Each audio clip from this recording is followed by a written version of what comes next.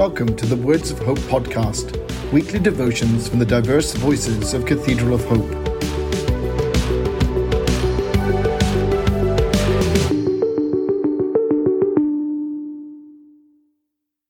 The devotion for today, Tuesday, July 26, 2022, was written by Stacy Orr and is narrated by Jay Williams. Today's words of inspiration come from Acts 2, verses 22 to 24. Men of Israel, hear these words. Jesus of Nazareth, a man attested to you by God with mighty works and wonders, and signs that God did through him in your midst, as you yourselves know.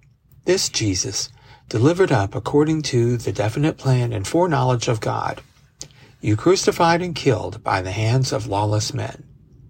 God raised him up, loosing the pangs of death, because it was not possible for him to be held by it. Hear today's words of hope. In this Acts 2 text, we learn about the power of God among humanity, the resurrection power of God through Jesus Christ, a power which humanity cannot duplicate. It is said that resurrection power is the ability to bring life out of death, or to some, to correct a hopeless situation. Humanity is always dreaming of finding ways to beat death, even though it is something that physically comes to all of us with the understanding as Christians that resurrection will happen as a both-and situation. For some, they want to beat death by being deep frozen and then thawed out when a cure is found for them to live. This sounds like something out of one of the many science fiction movies or books I've read growing up. However, in real life, there are small moments where we experience resurrection while living, like an organ transplant or medication that helps us move around better.